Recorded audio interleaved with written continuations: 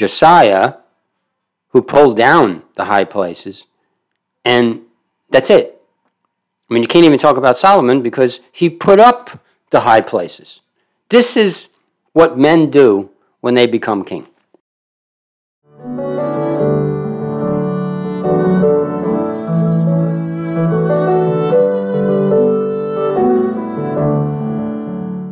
Hello, and welcome to this edition of That They Might Know, a podcast dedicated to proclaiming the gospel of Jesus Christ. I am your host, Dr. William Mazzella, and our teacher is my friend and brother in the Lord, Joe Durso. After enjoying this discussion of God's Word, if you're seeking discipleship or biblical counseling, please email us. Now for today's message. Dear Heavenly Father, I do give you the praise and the glory for your word. It's your word. You're the author. You're the one who worked through inspiring men whom you redeemed by the blood of the Lamb to author your holy word. I give you the praise and the glory as these words did not come from men, but only as they were inspired. I thank you, Lord, that they were given the freedom to write, and at the exact same time, only the inspired word, I can't comprehend it, is part of your glory. It's that I am crucified with Christ, nevertheless I live. Yet not I, but Christ lives in me. And the life that I now live in the flesh, I live by faith in the Son of God, who loved me and gave himself for me. Lord, there's a wonderful truth and reality in being lost in Christ, where we're the channel through whom you work.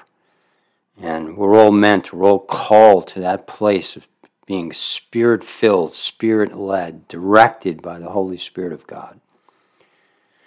I know, Lord, none of us do it to perfection, but that's our desire, and we long for that day when we will, along with so many have gone before us, be the souls of righteous men made perfect. For now, Lord, we seek your name, we seek to worship you and to be used of you. Use me in the speaking forth this word today, and open the hearts and the minds of those who would listen and hear, and allow them to be blessed, not with my words, but with your word. I ask it in Jesus' name. Amen. So today, what we're going to look at, as found in as episode 60, which is, I'm calling it Godly Sorrow. It's a lot more than that. But what's the evidence of salvation? What's the evidence of a changed life? What was the evidence for Israel? And what's the evidence for the Christian church? In 2 Corinthians chapter 7, verse 10, Paul, writing to this church that broke his heart, but he loved so much, so willing to sacrifice himself so completely for these people, where he was their father, but he also just continued to disciple and love them. And he wrote in 7:10, after they had, this is really the third letter, we only have two, and where they just were coming around and repenting of so much sin in that church. And so he writes, for the sorrow that is according to the will of God produces a repentance without regret, leading to salvation. But the sorrow of the world produces death. Let me read that one more time. For the sorrow that is according to the will of God produces a repentance without regret, leading to salvation. But the sorrow of the world produces death. Just as there's two wisdoms in the world. One is demonic. It can sound so good. It can be so enticing. It can be something which gives encouragement. And in the end, it ends in death. Then there's the wisdom that comes from above, from Almighty God. It doesn't just seem right, but it's based in truth. It is from God. It's good. And it leads to salvation. It's without regret of turning away, giving your life up, placing it into the everlasting arms of Jesus Christ, and then pursuing his word, reading for knowledge, reading for wisdom, reading to know God. Not to know things, but to know the person of Almighty God.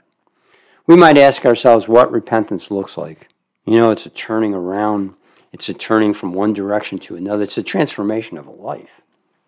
We might ask, what does fake repentance look like? What I want to do today is I want to look at Israel as a good example of the authentic and the fraudulent. They got it all. Israel is just an example of God working in a people. Romans chapter 10, verses 16 through 21. I'm going to do a lot of reading, a lot of assorted verses from different sections of the Bible to bring it all together. Romans, you look at Romans as it's written 9 through 11, and Paul is talking about the true Israel and the fake Israel. He's talking about the true people and fake people.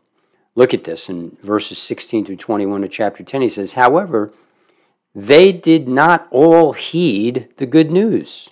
The news came through Moses and the prophets, and Paul says, for Isaiah says, Lord, who has believed their report? Okay, so the prophet's there, but who's believing it?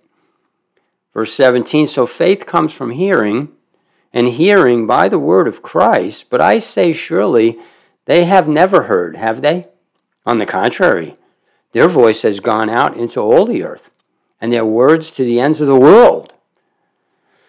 But I say, surely Israel did not know, did they? The story of Egypt and Israel, it's been known in the world now, certainly, with the expansion of communication. But he knew back then, in the first century, that story had become well known around the world. You just don't have plagues and miracles and all these things happen and people don't talk. Whether they believe it or not is another thing. But the word goes out, and it did go out. Verse 19, but I say, surely Israel did not know, did they? First, Moses says, I will make you jealous with those who are not a nation. With a foolish nation I will anger you. And Isaiah is very bold and says, I was found by those who did not seek me. I revealed myself to those who did not ask for me. But as for Israel, now this is Gentile nations he's talking about. In verse 21, and that's why he says, but as for Israel, he says, I have spread out my hands all day long to a disobedient and obstinate people. Let's not be quick about jumping on Israel. That's not the point here. The point is that Israel is like the rest of the world. You can choose people out and you can say, you're a Christian. You're a Jew. Well, you're a Jew because, you're a descendant of Abraham. Or you're a Christian because you were born to a Christian family. That's not faith. That's not a transformation of mind and heart. What that is a man doing a thing, or self-proclamation that I am a Jew, a true Jew, or I am a Christian. Just because you're born in a bakery doesn't make you a bagel. Okay, that's not how it works, and that's what Paul's kind of alluding to here. Romans 11, 1 through 8, he goes on and says, I say then, God has not rejected his people, has he? He's asking a question. So wait a minute. Okay, so the Israelites weren't paying attention. They weren't listening. They were obstinate. They were disobedient. Are they rejected? And he says, far from it. For I too am an Israelite, a descendant of Abraham, of the tribe of Benjamin. God has not rejected his people whom he foreknew, and that foreknowing is not just to know ahead of time, but is actually to ordain, place one's love on a people, even though they may yet to be. It's like Adam coming to know Eve, and there's intimacy in bringing forth a child. It's an intimate knowledge. And he goes on and says, or do you not know what the scripture says in the passage about Elijah, how he pleads with God against Israel? Quote, Lord, they have killed your prophets. They have torn down your altars, and I alone am left, and they are seeking my life. This is Israel against a prophet of God, Elijah. But what is the divine response to him? This is right out of the Old Testament we're reading. And he says, quote, I have kept for myself 7,000 men who have not bowed the knee to Baal, false god. In the same way, there has also come to be at the present time a remnant according to God's gracious choice. Now, there's the difference between Israel as a whole and a remnant. Every nation presently, during this church age, where people go out, proclaim the gospel, and some come to Christ. But Jesus said that the way is narrow that leads to eternal life. Few there be that go in that way. But broad is the way that leads to destruction. Many go in that way. So it's broad and it's narrow. It's always a remnant. And so Israel's no different in that sense. It's not like they're worse than any other people. It's just that there's a remnant according to God's gracious choice. I'm not making that up. I mean, that's what it says in verse 5. In the same way, then, there has also come to be at the present time a remnant according to God's gracious choice. But if it be by grace, it is no longer on the basis of works, since otherwise grace is no longer grace. I mean, if a person's working and they get to heaven, they go, look, I'm here on my own obedience. I'm here on my own merit. I merit heaven. I got these badges on my chest. Then it's not grace. Grace is despite yourself, because you're a sinner, and I died for you on the cross because I chose you to be with me for eternity, which is an act of grace. You're not here because of you, nothing to do with you. Just read through Ephesians 1. This is all about grace. So on verse 7, he goes and says this, what then? What Israel is seeking, it has not obtained. But those who were chosen obtained it, and the rest were hardened. Again, I'm not making these things up. I'm just quoting from Paul as he's writing in Romans chapter 11, as he gets down to verse 8, and he says, what then? What Israel is seeking, it has not obtained. Israel, by and large, tried to get into heaven through the law. Under the Pharisees, under false prophets, under false priests, there was always this matter of the law of Moses, the law. You got to keep the law. You got to do this. The sacrifice missed the whole point, that he's being slaughtered, and by his blood, you made your way into the kingdom. The remnant believed that. The remnant had faith, but the rest were hardened. Those who were chosen, Paul says, obtained it.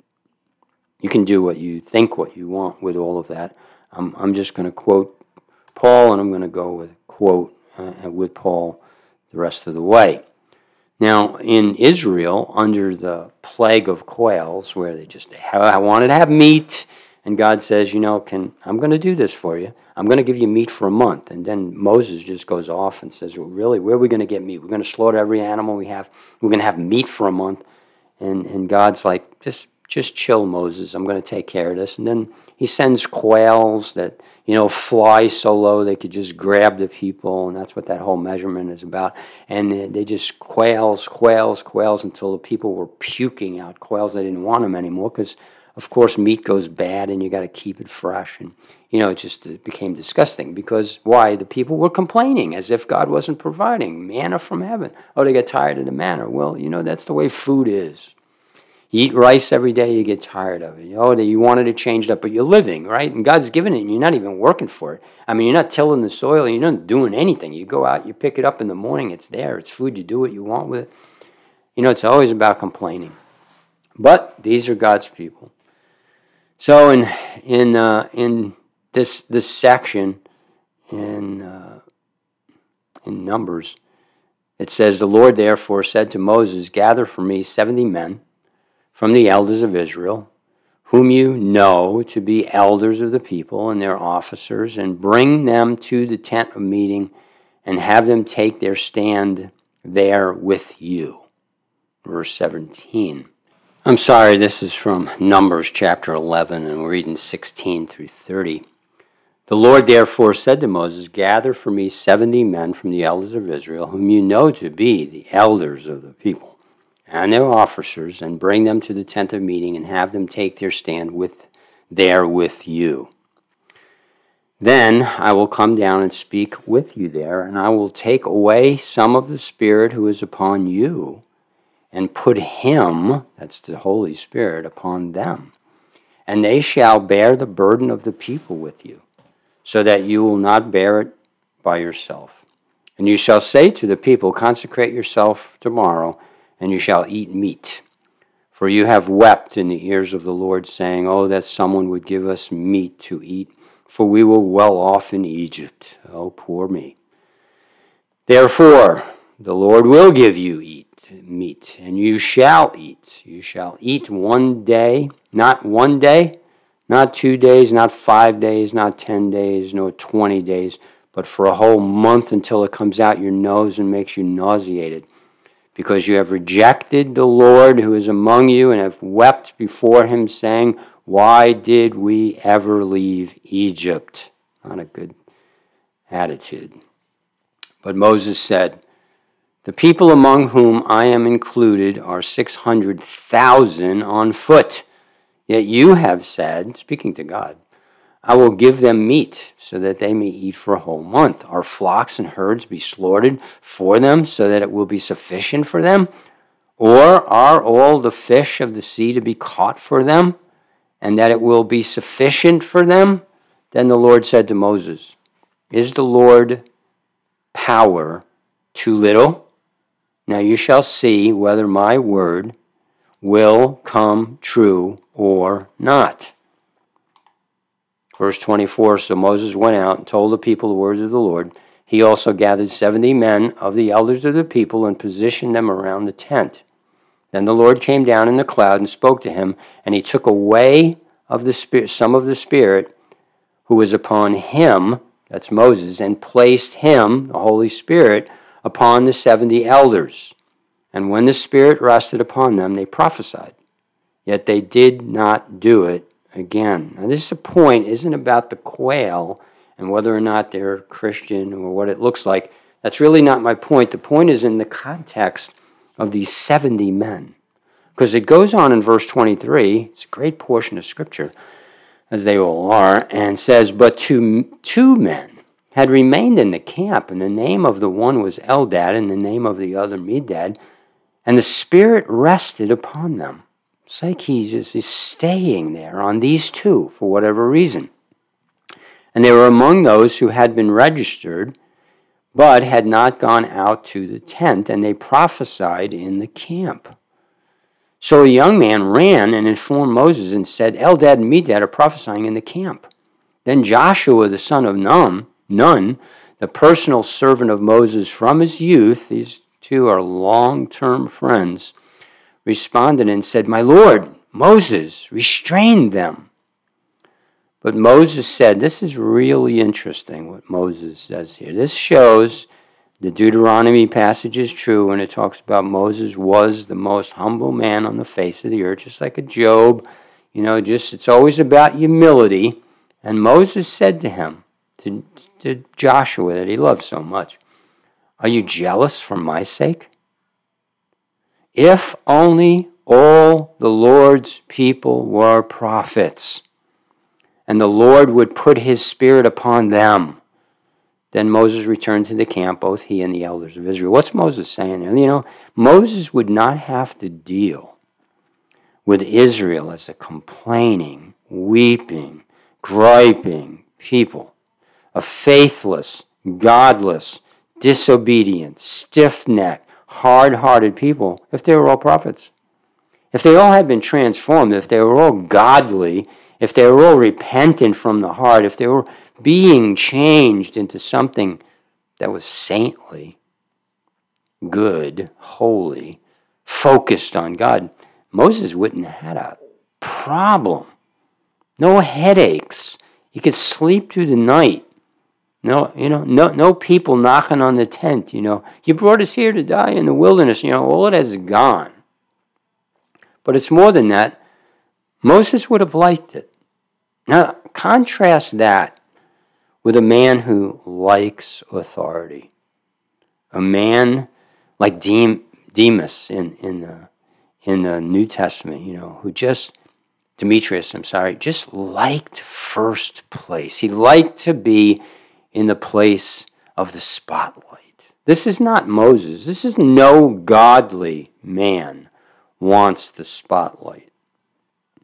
Let's consider Israel's calling. And I'm going to back up a little and go forward, but we're focusing on Israel, and in the end, we're going to be focusing on what godliness really looks like, and it's always humble.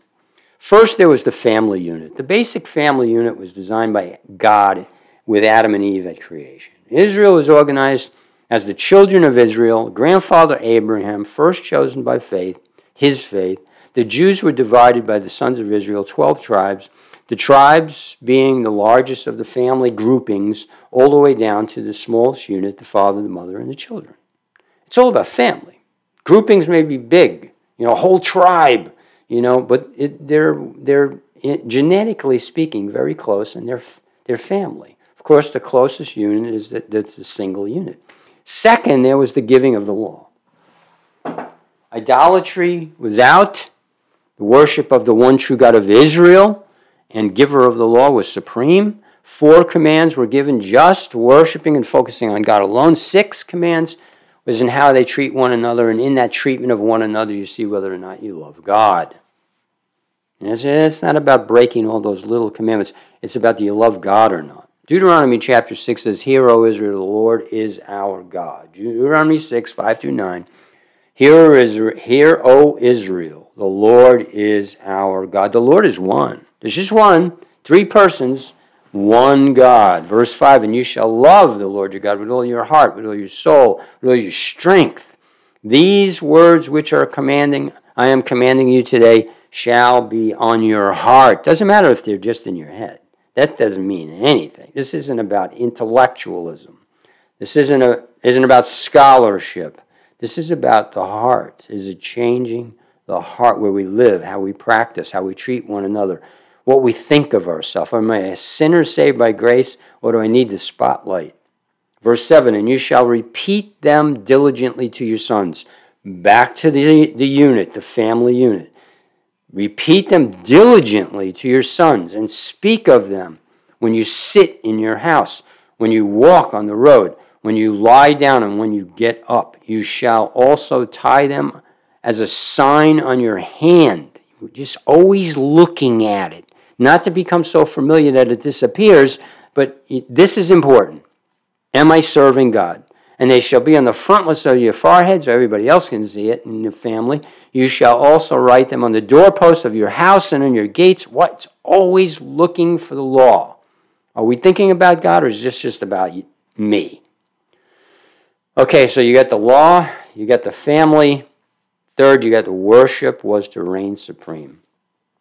Going on verses 10-15 in Deuteronomy 6, quote, "Then it shall come about when the Lord your God brings you into the land that he swore to your fathers, to Abraham, Isaac, and Jacob, to give you a great and splendid cities which you did not build, and houses full of all good things that you did not fill, and carved cisterns which you did not carve out, vineyards, olive trees which you did not plant, and you eat and are satisfied. Be careful that you do not forget the Lord who brought you out of the land of Egypt, out of the house of slavery." This is what God is doing. This is to the people of Israel. This is to the church. Don't forget who's doing this thing. With all your great learning and all your expertise and all your denominationalism and all of the things that you recognize as wonderful, in all of that, do not forget that this is about God. He's the one who brought you out of the land of Egypt in the house of slavery. Verse 13, "You shall fear only the Lord your God, and you shall worship him and swear by his name. You shall not follow other gods, any of the gods of the peoples who surround you. For the Lord your God, who is in the midst of you, is a jealous God. So follow him, or else the anger of the Lord your God will be kindled against you, and he will wipe you off the face of the earth." This is a warning to Israel. Got to keep these things straight. And again, training of the family, Deuteronomy 6:20 to 25. When your son asks you in time to come, saying, what do the provisions and the statutes and the judgments mean which the Lord our God commanded you? They're asking this. This is about, look, pass this on to the next generation. Make them a focus. Live a godly life so they will be inspired by your life. This is the command here.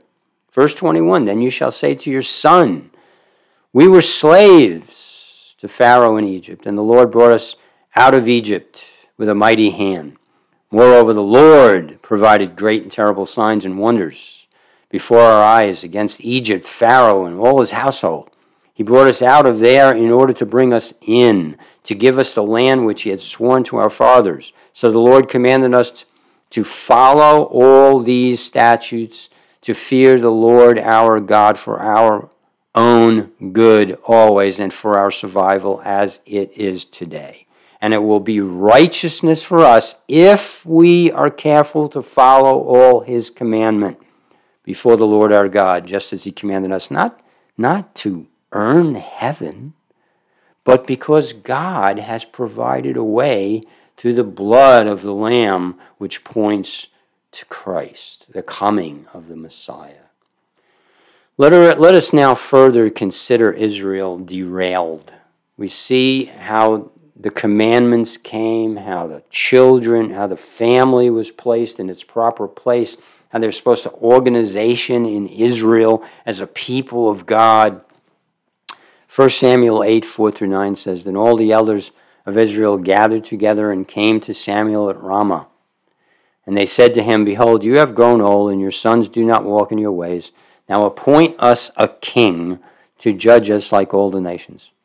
But the matter was displeasing in the sight of Samuel when they said, give us a king to judge us. And Samuel prayed to the Lord. I mean, this is just upsetting him, and sending him to his knees. And the Lord said to Samuel, listen to the voice of the people regarding all that they say to you, because they have not rejected you. There's a rejection going on here. But they have rejected me from being king over them. Like all the deeds which they have done since the day that I brought them out from the land of Egypt to this day, in that they have abandoned me and served other gods, so they are doing to you as well. Now then, listen to their voice. However, you shall warn them strongly and tell them of the practice of the king who will reign over them.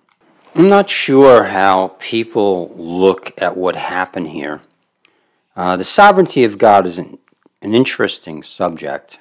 It's not meant to be used. It's meant to be understood. And what I mean by that is, people look at the sovereignty of God and it's like everything turns out okay in the end. They love the sovereignty of God then. But the sovereignty of God is that God is in control. He has the last say. He has the final word. Now here the final word is, I'm bringing judgment on Israel. And the judgment is, they don't want me as king, and so I'm going to let them have kings. Do not be misunderstand. This isn't in the plan of God as this is the first perfect choice. The first perfect choice was no king. Okay? We want separation from the world. We don't want you behaving like the world. We don't want you following the idols of the world. I'm going to go into this in a little bit. That's not the point. The point is the kingdom is set up a certain way. We got Levitical priests who are taking care of the sacrifices, the giving of tithes, all set up in this kingdom by tribes and by judges. People, they're always going astray. And what happens? God chooses a judge. And I'm getting a little bit ahead of myself, but this is where we're going. Second, they departed from the judge's chosen way. And this is exactly what I'm talking about. Here is they wanted a king. The result, 40 kings. 20 in Israel, 20 in Judah. Of those 20 in Judah, 5 were godly. There weren't any godly in Israel. So you got 35 kings, and you got 5 godly. But even of those 5 godly, they didn't all walk in the ways of their father David. by pulling down the high places. Only one did that. So you got David and you got Josiah, who pulled down the high places, and that's it. I mean, you can't even talk about Solomon because he put up the high places. This is what men do when they become king.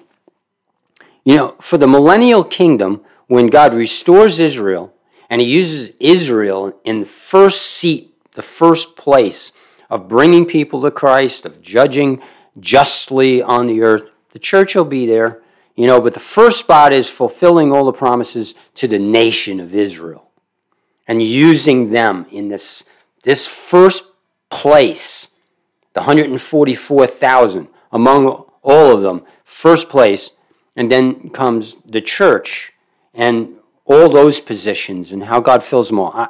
I'm lost as to all those details. It doesn't matter. If it would matter, it'd be in the scriptures. But Israel's got first place there. And God, in the person of Jesus Christ, is king.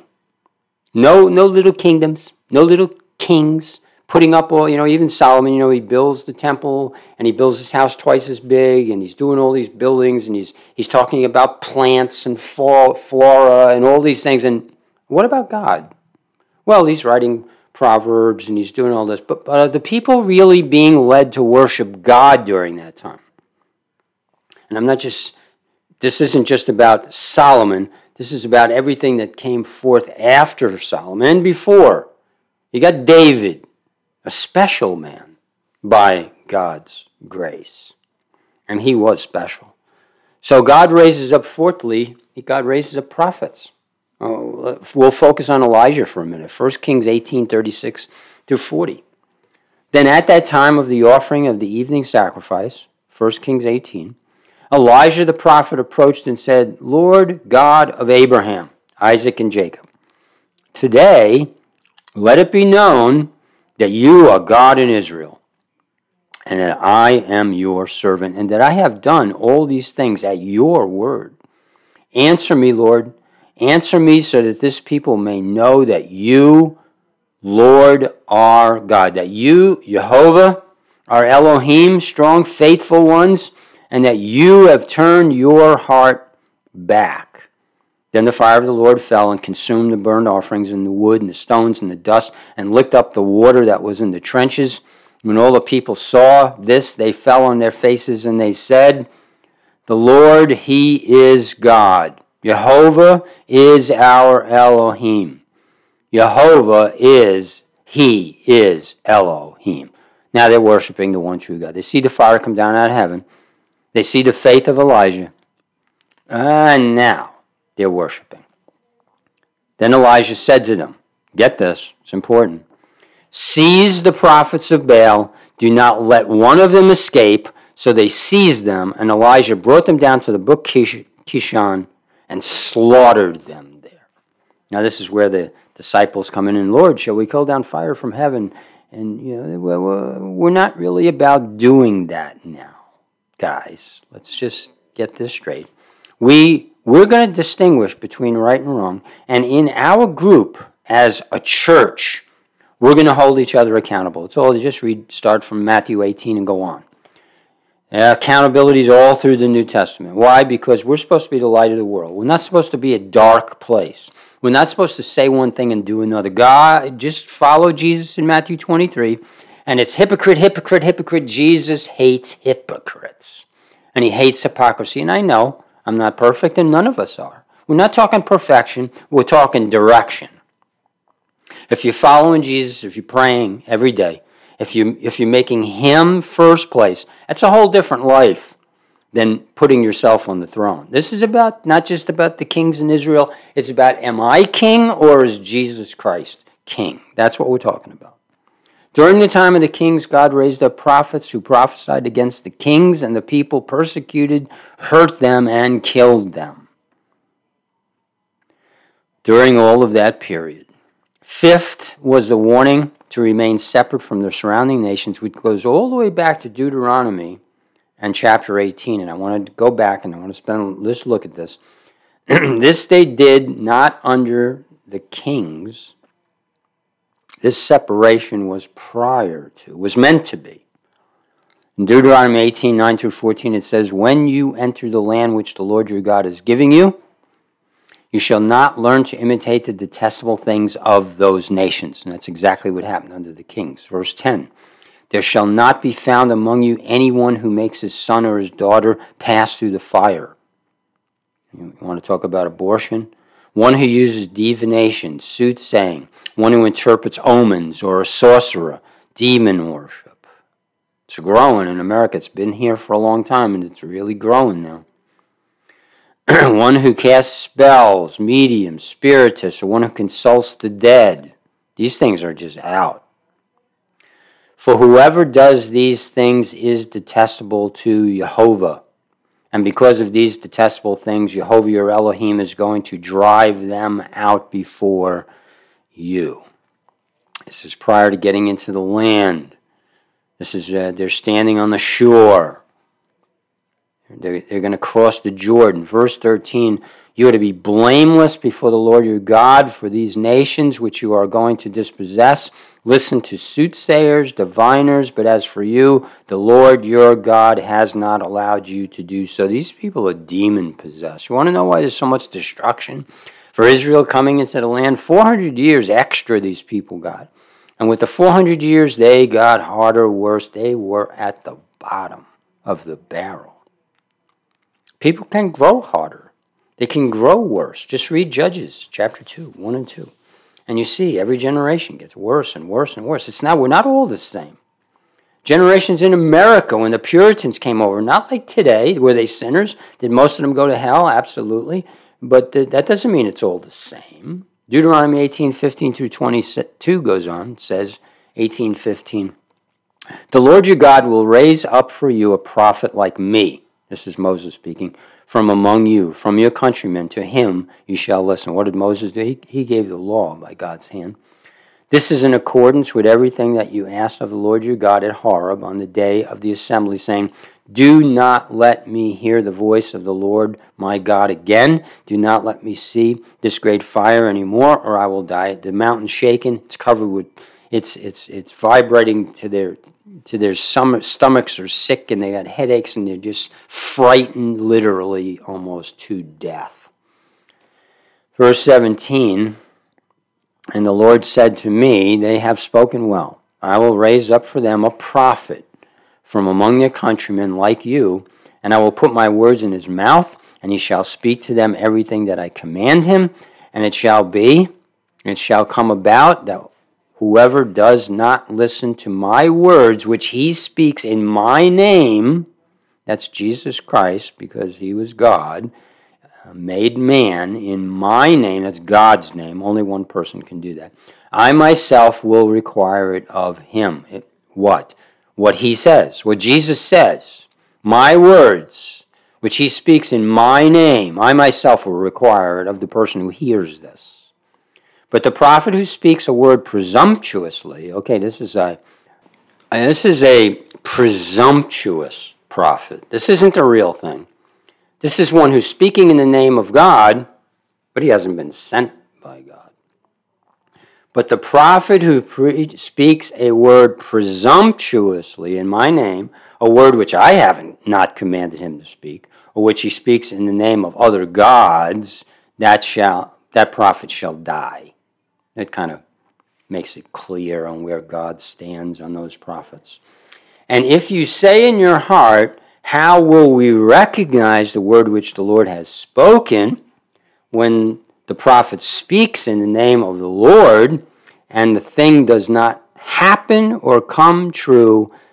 This is the thing which the Lord has not spoken. The prophet has spoken it presumptuously. You are not to be afraid of him. Now, saying things ahead of time and having them all come to pass. Well, let's just look at Jonah for a second. We talked about him not too long ago. You know, everything he said was going to take place, but it didn't. But it was an option. If you repent, it won't come to pass. So that did come to pass. And when the gospel is preached and a man's life really changes, that's a true prophet. That's evidence that that's a true prophet. Now, God can use a donkey to speak, and he can save. He can raise up rocks, to this generation if he wants. That's not the final word. But when a true prophet, who's consistent with what he says and he does, that prophet really brings the true gospel, and the evidence is the transformed life. Lastly, let us close considering Jesus Christ and the church. Jesus Christ and the church. First, Jesus had many followers, but only 12 disciples turned apostles. Mark 3:13 says, "And he went up on the mountain, summoned those whom he himself wanted, and they came to him. And he appointed 12, so that they would be with him, and that he would send them out to preach." So this is a close relationship of 12 men. Jesus is setting forth the dynamic. You got tribes in Israel, but in the tribes you had elders. And at one point, the 70 elders had the Holy Spirit fall upon them. And they were speaking for God. And then there were two, and it just remained on those two. And they continued to speak for God. And Moses loved it. The church kind of changes. It's not a nation anymore. You're not a Hebrew by birth. And a true Hebrew has never been one just by birth, but by birth and by faith. Moses was a Jew. David was a Jew. They were all Jews, okay?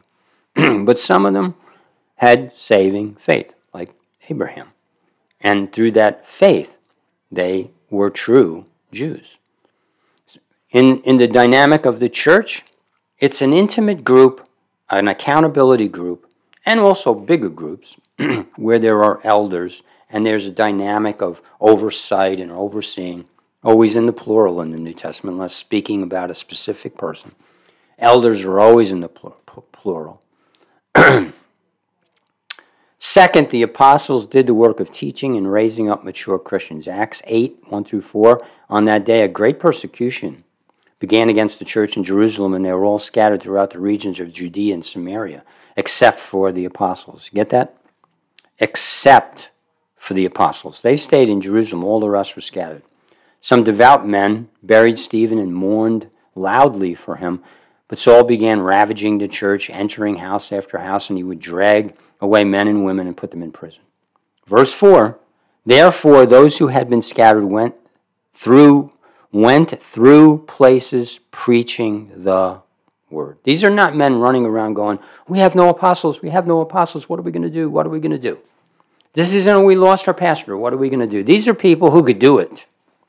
These are people who could disciple others. Go ye into all the world and make disciples. As you go, making disciples. Oh, we'll leave it up to the pastor to do it. Let's look at history for a minute. Third, the history of the church. By the 5th century, there was the rise of a cult we now know as the Holy Roman Catholic Church. Now, I say that, I know it's going to cause some people to stagger and get mad at me maybe. Stop for a minute. Don't get mad right away.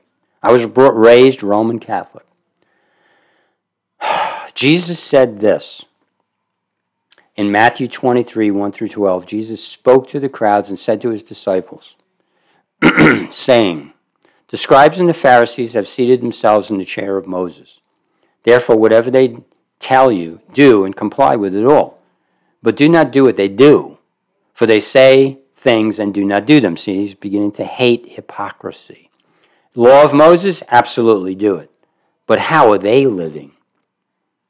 Verse 4, and they tie heavy burdens and lay them on the people's shoulders, but they themselves are unwilling to move them with so much as their finger. And they do all these things to be noticed by other people. For they broaden their phylacteries and lengthen their tassels and their garments, and they love the place of honor at banquets and the seat of honor in the synagogues and personal greetings in the marketplace, being called rabbi by the people or priest. But as for you, do not be called rabbi, for only one is your teacher, and you are all brothers and sisters. That one is Jesus Christ, by the way. Do not call anyone your father, for only one is your Father, he who is in heaven. And do not be called leaders, professors, and by the way, teachers is doctors. For only one is your leader, that is Christ. And then there's a professor is one who leads one down the path. You follow him. He's your mentor. Follow him, follow him, follow him. Jesus is not endorsing this. He's condemning that kind of thinking.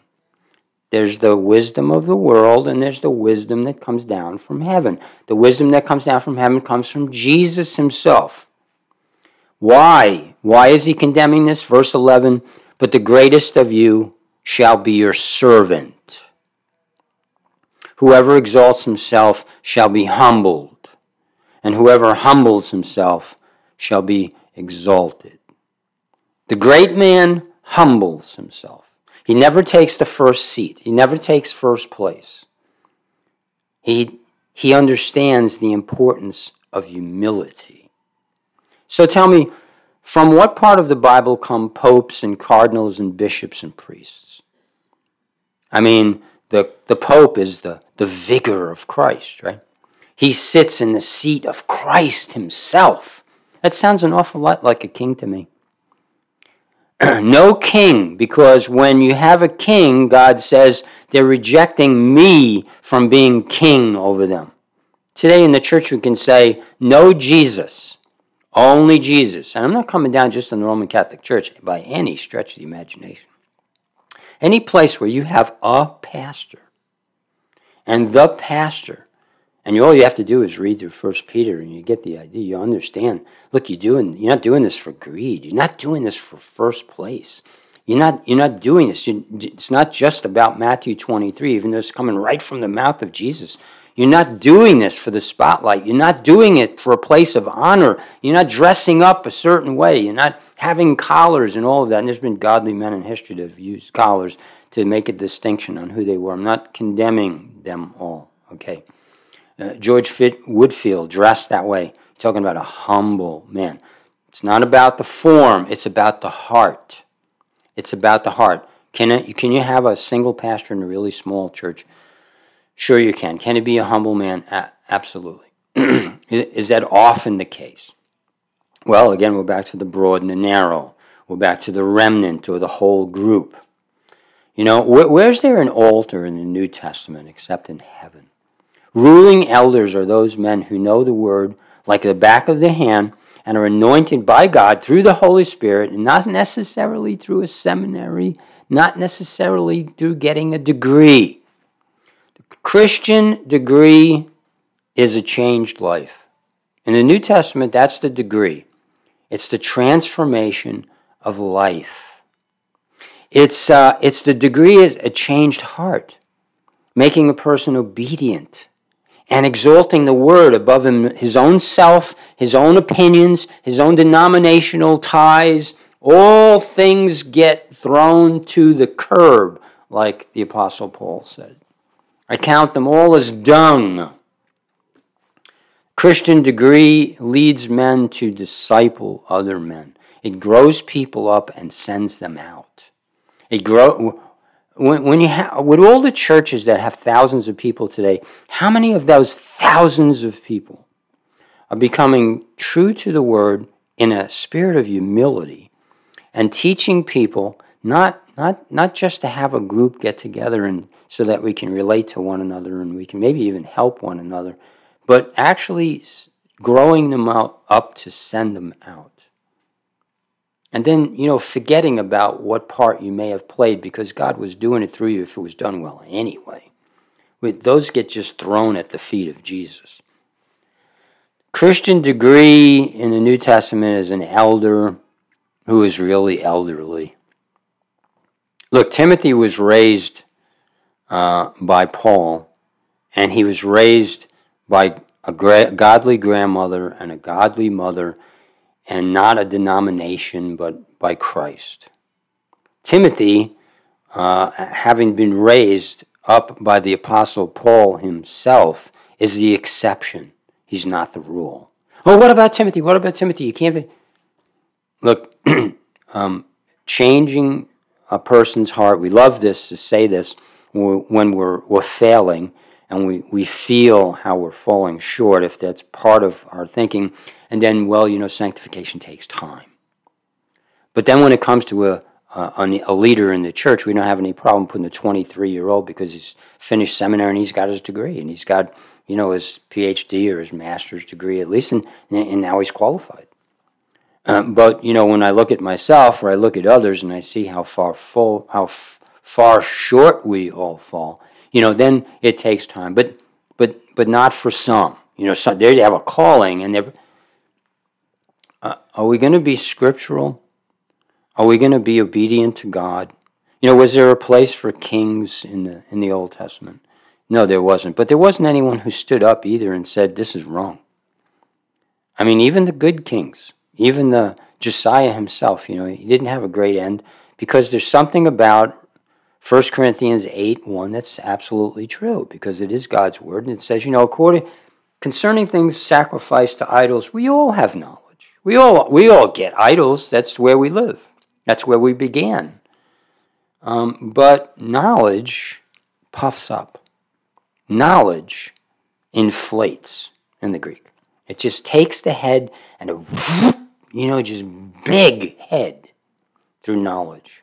And we have our seminaries, and we got our degrees, and we got our places. And that's why, a brother of mine comes to me after going to seminary, and he says, I went to my professor, and I said, can you disciple me? And the professor said, I wouldn't know where to begin. That's a seminary. I'm not saying all professors are that way.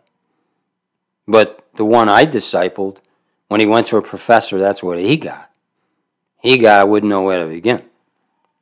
Now look, there's something wrong in the church. There was something wrong in Israel with kings, and there's something wrong in the way the church is. When you go to China, and in China there's persecution, you can't grow over 100, because as soon as you get to 100, they're watching. And they will tear that church down, and they will make sure you disband, because they don't want any big churches unless they're the Church of China, to make it look like they're okay with the church. But they don't want to hear Jesus. They don't want to hear the gospel. They don't want to hear any of that nonsense. They want atheism. They want evolution, and they want all of that stuff. And it's okay to be Buddhist. But no Jesus Christ. And so the church survives and it thrives. How? By little groups. And you can have people overseeing many, many groups. At the same time, make sure they're staying on track, and they keep making the gospel, and the truth, and they're walking in the light, and they're sharing things like what I'm sharing right now, but they're still maturing, growing older, and becoming where they can beget themselves.